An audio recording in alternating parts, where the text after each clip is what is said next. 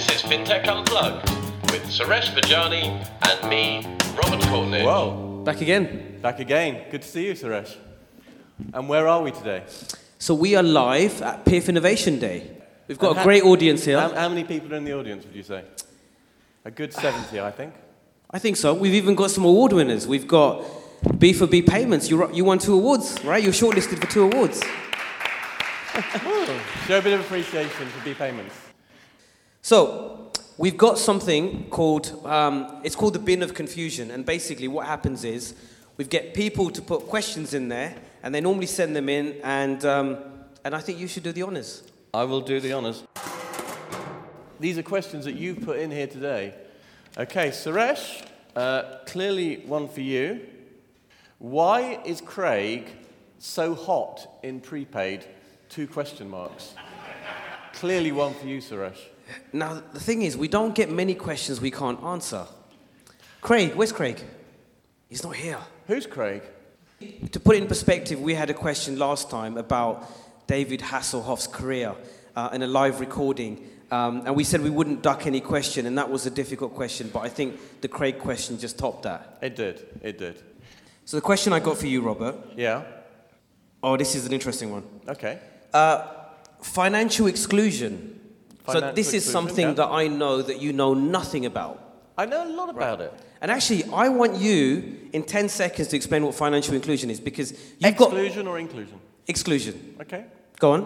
Unbanked and underbanked people that cannot get bank accounts or have difficulty getting bank accounts because of their particular status. For example, people that are homeless have difficulty proving their address, which makes it very difficult for them to open accounts, and therefore they need other means of proving who they are in order to open an account, and therefore they're excluded from the financial systems. That was probably more than 10 seconds. That's impressive. Is that because you wave at them when you're in your limo? Perhaps. Okay. I've got another question. Okay. Come on. So there's been lots of momentum with women in payments. What are your thoughts on this? Women in payments. Okay. Stand up, any people in this audience that are women in payments, please. So out of an audience of 70, I've counted 14. That's 15 if you include yourself. Hello? That's 20%. To me, that is a low proportion, and it's probably representative of the industry. What are your views? I would say that the payment space, one of the main differentiators of the payment space from the banking space has been the ability to kind of attract real innovators to the space. Exactly. People that solve problems. And some of the people that solve problems are not from banking backgrounds. They're actually new entrants to the space. I can say that as a company, some of the best people we've got working in the company are the ones that are not from a payments background. And actually, some of them don't have education. You're talking about Craig again. Some of them haven't experienced that Oxford lifestyle that you've got. And that's the issue. I remember the first time I met people when I was in this industry, they're like, oh, do you work in finance? I'm like, why? And they're like, because you're Indian. I'm like, no, I don't work in finance. Oh, sorry, you work in IT. I'm like, no, I work in product. What? So this is about stereotypes. Yes, this is absolutely what it's about. We don't have enough diversity. So we are actually going to use the FinTech Unplugged platform, and we want to get more first-time speakers on this podcast than any other podcast. The people that normally don't get to, have a view because they're back office, they're the small guy, they work in operations. If you've never had a chance to actually talk, about what you do, the stuff you do within the company, you've got some opinions, get in touch. We want to use this as a platform going forward. Thank you, Suresh. And back to the bin of confusion. Bin liner. Really? Bin liner? Yeah, Osama bin Laden is the person that asked the question, apparently. All these new innovations are great, but aren't we forever at the mercy of the banks? No matter what way we look at it, we need banks somewhere along the chain who don't always understand payments. And that comes with the resultant restrictions/problems with access to bank accounts, etc. Only a lawyer could have written a question that long, and there's only 2 lawyers in the room. No, I'm not a lawyer anymore. I get that. Yeah, 2 lawyers in the room, and they're both female. So good for gender equality. Suresh, did you even understand the question? I mean, I guess with that name, he's going to keep getting in the PEPs and sanctions screening as well, so he's going to have an issue. Or she. Or she. Man on the street, or it could be a woman.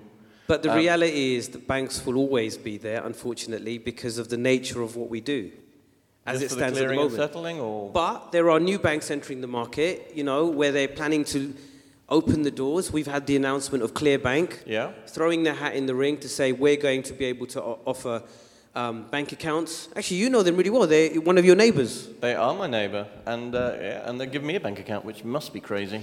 Who would do that? We have a question here. We keep hearing that prepaid has a perception problem, yeah? People don't like the name. And more than once today, we've heard that prepaid is a dirty word, yeah? And we've also seen that prepaid is growing much faster than debit and credit globally. Is the perception problem a financial services industry issue rather than a consumer one? And I think that's true. I mean, how many consumers even really think about prepaid? It's written on the card. Have you seen the back of a Revolut card? Has anyone seen how impossible it is to read the word prepaid on the back of a Revolut card? I know there's maybe people from Revolut here, but it is ridiculous how they can say a merchant can see the word prepaid on the back of that card when it's like in metallic, purpley orange against a purpley and orange background. Anyway, is there a perception problem with prepaid, or is it just booming regardless of its dirty name? I think the term prepaid has to evolve. I think that it's the association with how people perceive it. It's for poor people, it's subprime, it's for people that can't get a bank account, it's used for money laundering. So you're stereotyping a prepaid person? I am, because that's how people see it. I mean, you said it's a dirty word. I mean, you're attracted to that kind of stuff normally anyway. Yeah, my Solid Gold Aura prepaid card insures for £8,000. Yeah, what's that about? You're extremely subprime, aren't you? Super sub. So prepaid. Prepaid needs to evolve, and it needs to have a new name. And this is called the Prepaid International Forum. I kind of remember that. We can carry on using prepaid, but we will alienate ourselves from the mass market. If we want to be mass market, we cannot use the term prepaid. Does anyone agree with that in the audience? Put your hands up if you think prepaid is a dirty word. The man on the street. It could be a woman. Hi, my name is Andrew. Alex. Do you know what a prepaid card is? Yes. Could you give me an example of a prepaid card you perhaps have used or do use? A MasterCard one. Okay. Yeah. It was quite a few years ago though. Okay. Yeah. Do you have any other prepaid cards or use them on a regular basis? No. Okay, so you don't have an Oyster card? Oh yeah, an Oyster card, yeah, of course. Yeah, exactly, yeah. Okay. Alex, do you use any prepaid cards at all? I've got a Revolut card. Does that count? It does, absolutely count. Mm-hmm. Yeah. Does it make a difference to you that it's not a credit card or a debit card? The reason why it's good for me is to separate the finances. So that's the main reason why I use it. You know, an amount of money for food, shopping, travel for that month, knowing nothing's coming out of it. Yeah. So that's how I use it. Okay. Pretty because much. Some people within our industry think that prepaid has got a bad name. No, it's not got a bad name to me, has it? No? So you'd be happy to use a payment product if it was prepaid because you can see the value. As long as it's got some more use than just being a prepaid card. When you took out your Revolut card, did you realise it was a prepaid card? Yes. Okay. I guess so. Right. I didn't think of it as a prepaid card. I knew it was a card that I'd have to put money on. So you were looking at it more as how you're going to use it rather than the type of function that it performed or the way that it processed money. I'd see it as a Revolut card, not a prepaid card. So now you've said that, it's going to be in my mind as a prepaid card. So if you think about, either of you guys, if you think about you've got credit cards, debit cards and prepaid cards, which of the three of those do you think has most negative associations to it? Credit cards. Why Credit. Yeah? Yeah. Why is that? Debt, yeah. That's advertisement. Spending money you don't have. Yeah. Okay. Borrowing. Perfect. Yeah. The man on the street. It could be a woman. See, I think you're wrong, Suresh. Just saying. I think prepaid is a good word. He's I not a still lawyer like it. anymore, you know, guys. He's not a lawyer. I've got one for you, Robert. It's Okay. even got your name on it. Do you think the limitations of what AISPs or PISPs can do for a customer under PSD2 today will change? If so, how?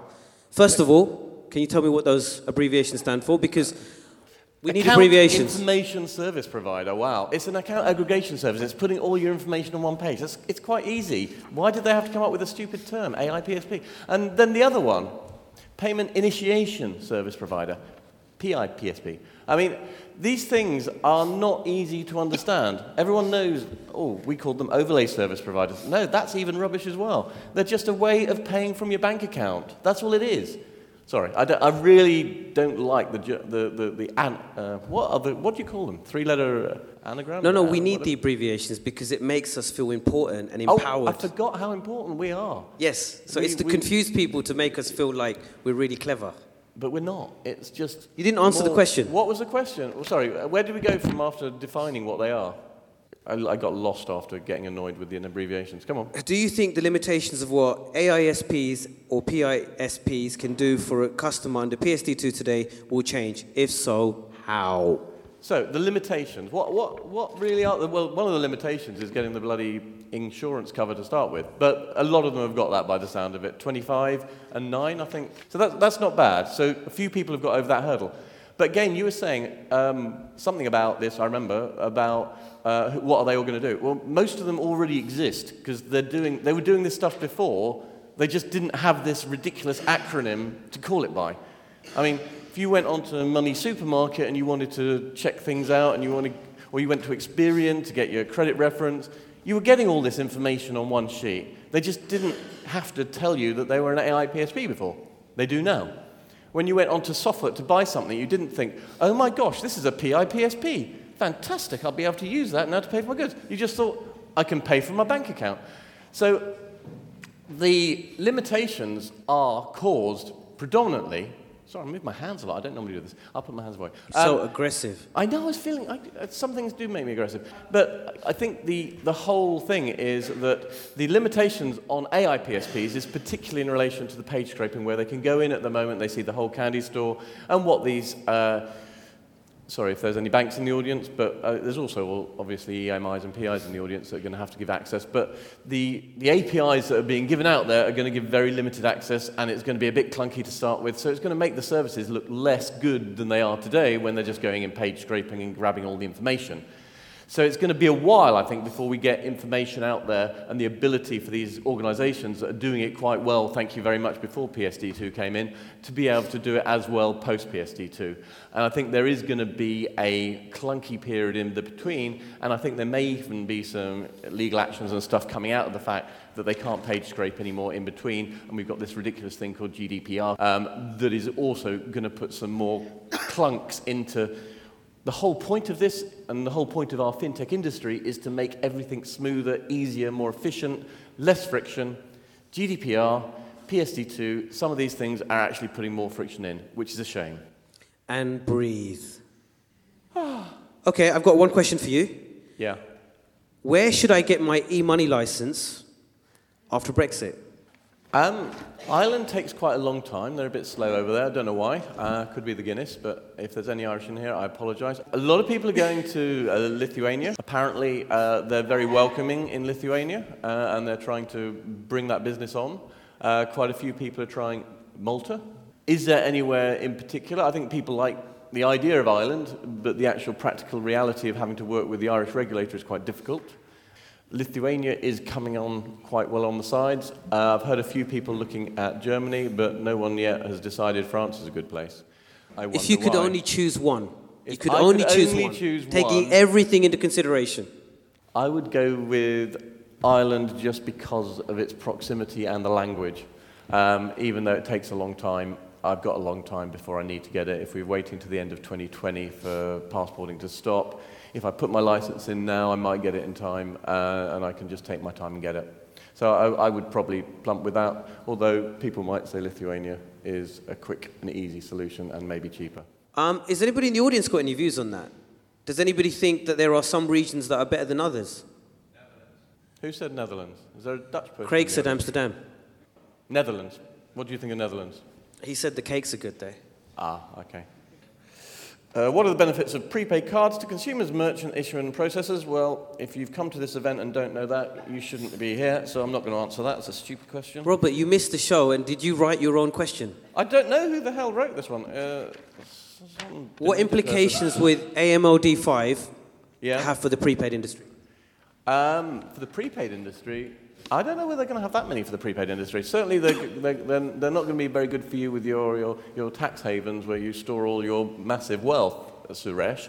Yeah, so that's going to be a problem, but I don't think that's a problem for the prepaid industry. I think the whole thing about doing AML on crypto, which is coming through MLD5, will be good for the industry as a whole, but again, I don't see any direct implications on the prepaid industry.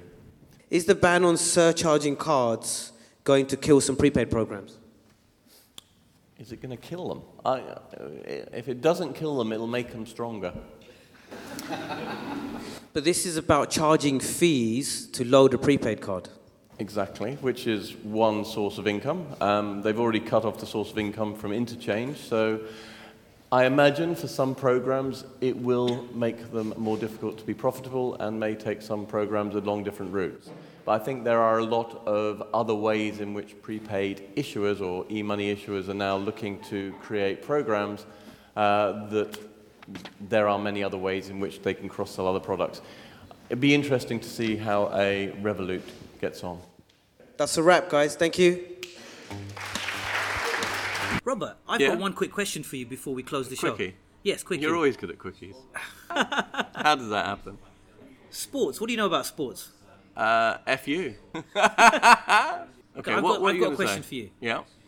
Think of all the teams that were in the World Cup. Yeah. Which teams of the fans Yeah. spent the most money in the stadium? I would go for the Colombians. The answer is no. The Colombians, on average, spent on total $323,000. What? Per person? No. In total. That would have kept them going for an afternoon. Japan, higher or lower? Lower. You're correct. See?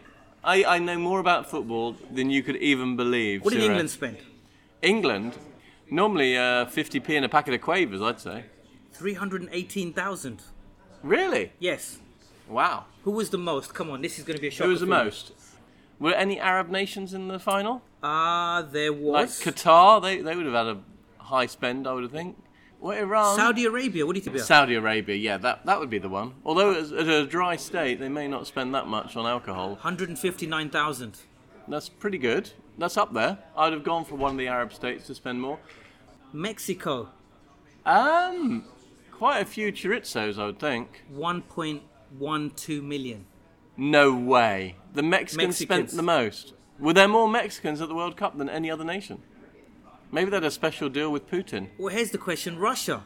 How much do you think Russians spent at the stadium? Well, I would think there'd be more Russians than anyone else. So I'm going to go for like 10 million. 8.1 million. Yes! At last! I'm guessing they had the most tickets. So, and what do you think is the lowest? Somewhere like Holland. Were they even in the World Cup? Were they in there? Holland? No, they weren't. No. Denmark? Were they in it? Nigeria spent 7,000. 7,000? Yeah. There's probably one Nigerian at the whole of the event. Croatia, 8,000. Wow. That's surprising. Didn't they do well? They were in the final. They were in the final even. That's pretty good. Okay, well, it's great to know your knowledge of sports. Is growing by the minute. It's growing by the minute, but I'm glad that you have better payments knowledge. Thank God. If my payments knowledge was as good as my football knowledge, I'd be out of business, the rest. I think on that note, we should definitely close. High five. Final whistle.